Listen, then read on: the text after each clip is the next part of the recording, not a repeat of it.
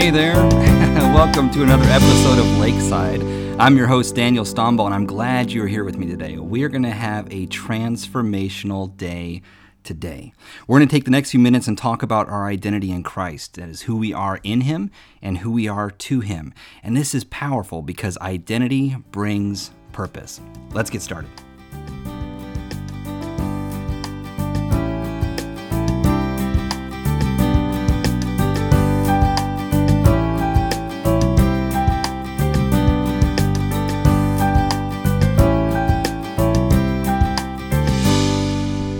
Welcome back. This is episode number 13 of Lakeside. We're in Solomon's Song. This is day number 12 if you're in the devotional book. But we're in this 12th day, and I just got to say before we jump into this passage is that what you're seeing in this book, the Song of Solomon, as you read it, you see this cycle that's never ending. It's kind of in a constant loop between the king and the shepherd girl. It's a beautiful picture of our relationship with Christ. And the cycle is simply this. It's communication, expression, and rest. Communication, expression, and rest. It's a never-ending revolving wheel that rolls around. He communicates his heart for her, or she communicates her heart for him. There's an expression between the two of them, and then you have this period of time where they rest in what has just been communicated and expressed. And it's that meditation. That resting is that meditation. And the Bible doesn't promise to bless a Bible memorizer. It promises to bless a Bible meditator. If you read Psalms 1, it says, "In his law doth he meditate day and night, and he shall be like a tree." And the fact is, blessing comes from someone who takes the time to meditate on what it is that they have memorized. The prisons are full of people that memorize and are Bible memorizers. They memorize something in Christian school, but it's that taking the time to meditate on what you've memorized. And meditate just simply means to chew over, to ponder, and to think about, and to run it over and over in your mind and think about this and to meditate. We meditate on so many things, but honestly, taking the time to meditate on the Word of God is the most enriching activity that you'll ever engage in outside of just prayer and communication with God. And so you have this communication, expression, and then meditation, or this resting period. And what we're jumping into right now is going to be an expression. Now, we saw the communication. Solomon communicated to her in the garden, and we saw that going on. And back in the chamber, when he brought her into the chamber and she stood before him, and remember, she questioned her worth and her value in the first couple of verses, and then he displayed something for her. He added to her life, and he added the gold and the jewelry to her, and he said, "Look in the mirror, what do you now see?" And she just looked in there and she said, I see beautiful." And Solomon said, "I've added this to you." And we saw this beautiful picture how God makes us beautiful. It's not you and I in our own strength becoming beautiful. It's not you and I in our own strength becoming patient or becoming kind or becoming long-suffering. These are things that God has added to us. The King adds to us and makes us beautiful. And so we see that displayed earlier. And then they walk out in the garden. He communicates with her again. Remember, he speaks identity into her as compares her to the flower. And then he compares her to the rock rose. And you remember how he talked about that. And he looked into her eyes and he told her he loved her. And as he's looking in her eyes, and this is where we're going to jump into right now, and I'm just going to warn you right now, put your maturity hats on, get the kids out of the room, because it's about ready to get very graphic very quickly, because Solomon is not just about communicating his heart. Solomon is about finding ways to express his heart. And we'll just take a step back before we jump into this. And let me just say this. God is not just about communicating his love to you. He's about finding ways to express that love to you. It wasn't enough for God to just say, "I love you, world. I love you, world. I love you, world." In John 3:16, it says, "For God so loved the world that he" what? He expressed. He gave. God, the greatest giver, gave the greatest gift. The world, the greatest company. God said, "I'm not just going to speak my love. I'm not going to tell you that you're nice. I'm not going to tell you that you matter to me. I'm going to go out of my way to make an effort to show you." God is about expressing what he communicates. And so Solomon is the same, and we see him communicate his love to her. He's not just going to tell her that she has first place in his heart. He's going to express that to her, and he's going to do so physically right here. They're out in the garden right there. They're walking, taking that moonlight stroll in the garden. And as they're standing there by the rose, he looks at her and compares her to that rose. He just says, you are beautiful, and you grow from this inner strength. You're just like this rose. Of all the plants in this garden, of all the flowers that I would pick to describe you or compare you to, I'm going to pick this rose here. And it's not not just because it's not as delicate or it's even more delicate than the other flowers, the other roses. I'm picking this one because it has grown out of such a harsh circumstance. It grows out of an environment that it shouldn't. And that reminds me of you. You have every reason in the world why you should not be the person that you are today. But you are this person because you have a strength, and it's your strength that has captivated me. It is your strength that pulls me towards you. It's that zeal and desire that you have that inspires me. And he says, I look at you and you are like that rose to me, and I'm inspired by your tenacity. I'm inspired by your courage. I'm inspired by your strength, and it makes me want to be a stronger king. I mean, he's expressing his heart to her, and as she looks at him, he's seeing her take him in with her eyes, and all of a sudden the purpose of the eyes just really hits home with him.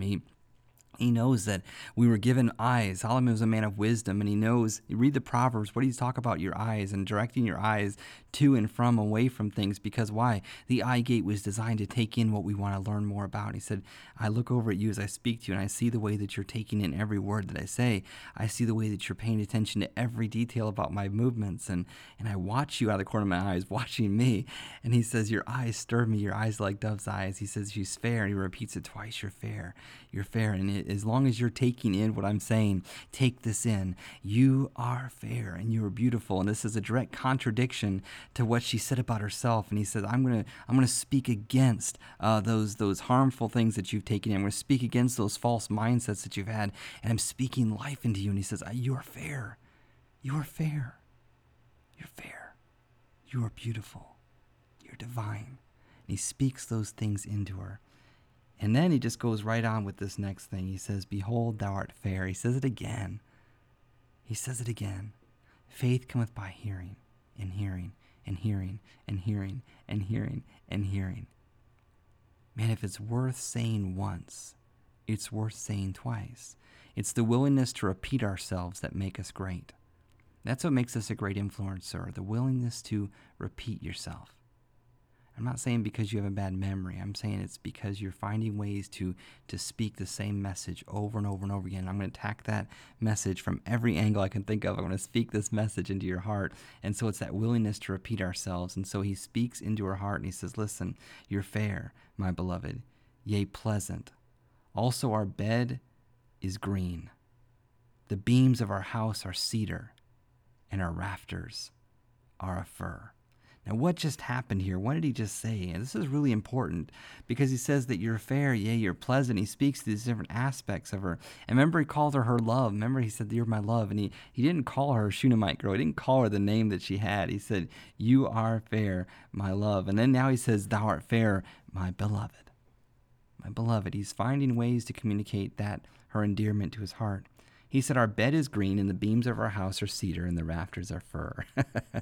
Now, man, you look at this, and where are they at? They're out in the garden. And he said, look up above you. He said, the rafters of our house that we're in are made out of cedar. The cedar limbs stretched over them, and the boughs of fir were stretched over them like a roof and a canopy.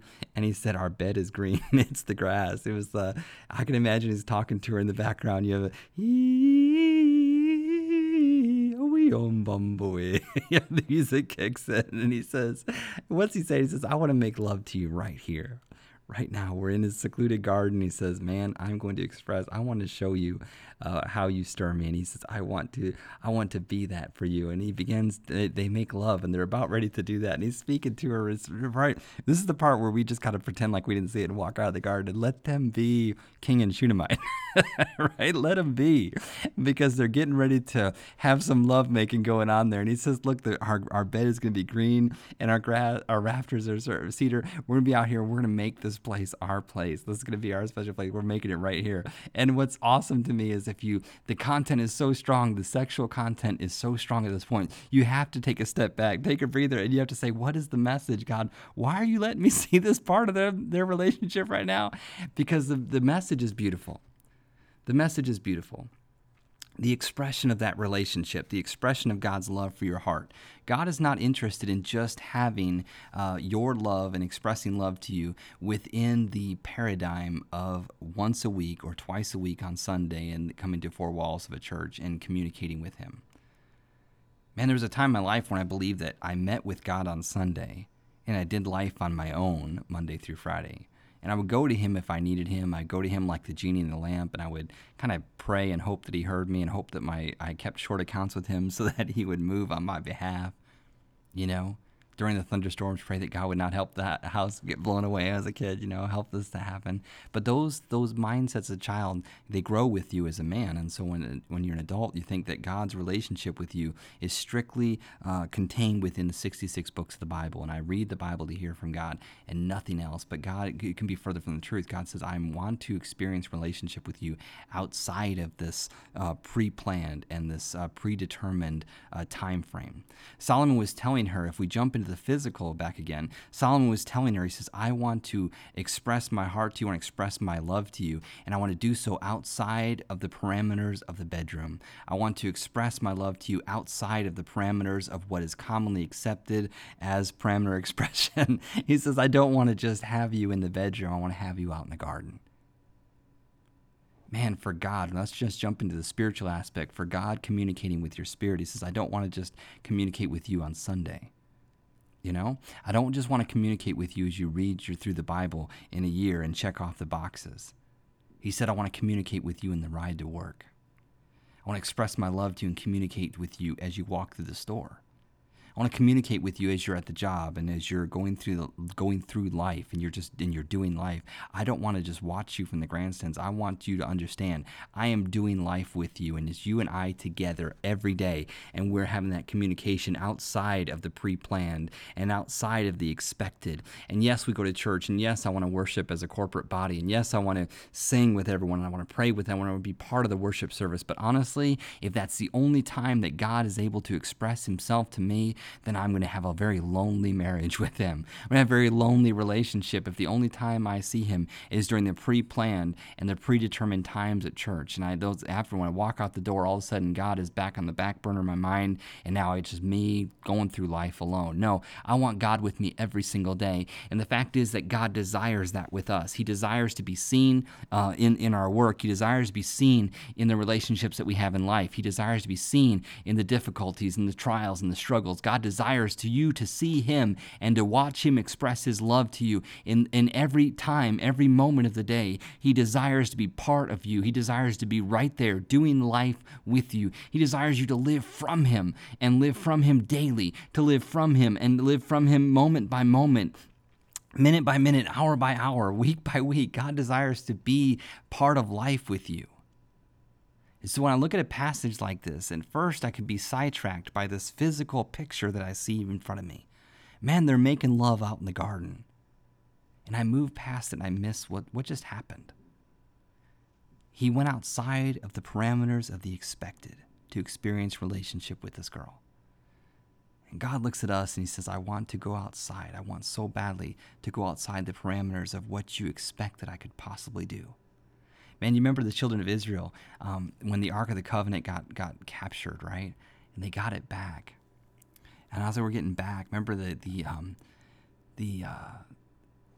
buzzing in the trees. God told David to wait, and he said, the mulberry trees, when you hear the buzzing, that's me walking around, and I'm there with you. Do you remember what happened when the buzzing started? Man, God's presence moved, and he wasn't involved with the ark. He was outside of the ark. He was outside of the parameters of what they contained him in. And when they let God out of the box, God surprised everybody by going in front of them and smashing the enemies to pieces. And I'm telling you, there's this idea and this understanding that God is in a box and we keep him there. He's limited to colds and minor coughs, and he's limited to the little things in life. When it comes time for the bigger things, we got to figure out a way to make that happen. If it's a bill that's overdue, we automatically got to figure out a way to make that happen. If it's something in life that we can handle, we figure out a way or resources that we have in order to make that happen. But God says, would you just let me out of the box? Would you let me express myself to you outside of the parameters and the pre-planned and the expectations that you placed on me? Would you let me operate in your life outside of those things? Because when we see him move, honestly, it is a powerful expression. And we find as the communication, the expression match up, it is amazing what happens. It is absolutely amazing what happens when we let God outside of the box. Man, I'm excited about that. I'm excited about that. Yes, I look forward to Sunday, but I look forward to Monday just as much. I look forward to Tuesday and Wednesday and Thursday. Every day is a good day because every day is an opportunity for God to express his heart for me in a fanatically consistent way. And I'm blown away by the opportunities and the ways that he seeks to do that.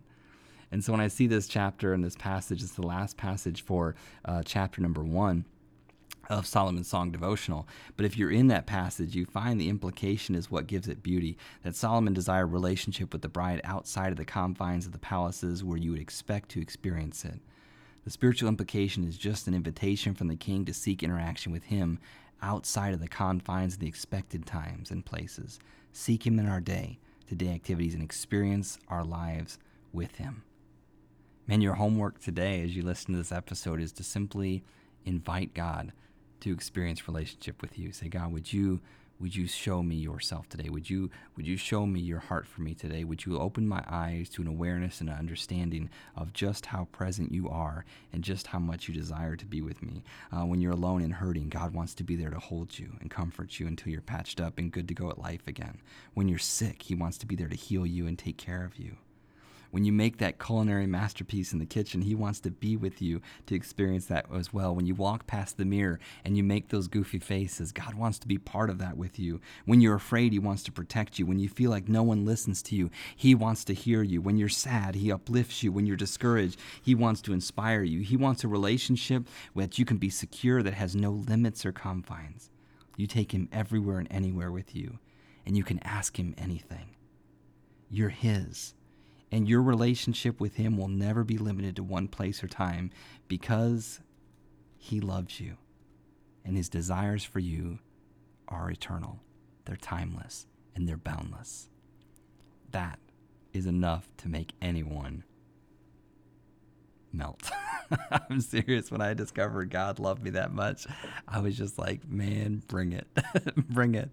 I went to God asking for intimacy. I said, God, I want this in my life. And God said, man, you carried this book around your whole life and you've read it through in a year. You've read portions and pieces of Song of Solomon, but you passed by the message and you missed it. You got distracted on the melody. As a teenage boy, the melody was really strong and you got distracted by it. But man, as someone who is absolutely hungry and starving to know your worth and your value to me, read it again, ask the right questions. And when you say, God, what are you trying to show me through this? God says, man, I'm trying to show you my heart. Trying to show you my heart. I've always been with you and I desire this relationship with you.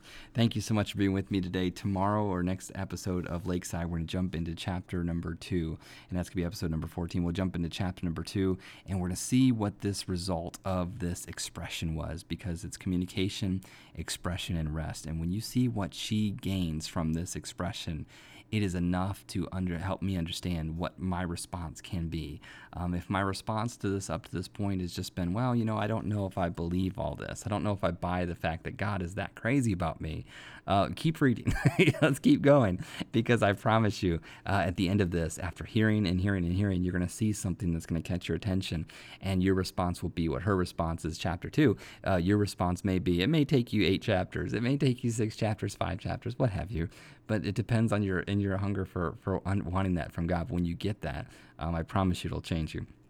So that's up next time. Until then, thank you so much for being with me today. I hope you have a fantastic day today. Make sure you give away your smile today, because your smile, it reveals your source, and the world is hungry for your source. God bless you, and we'll see you next time on Lakeside.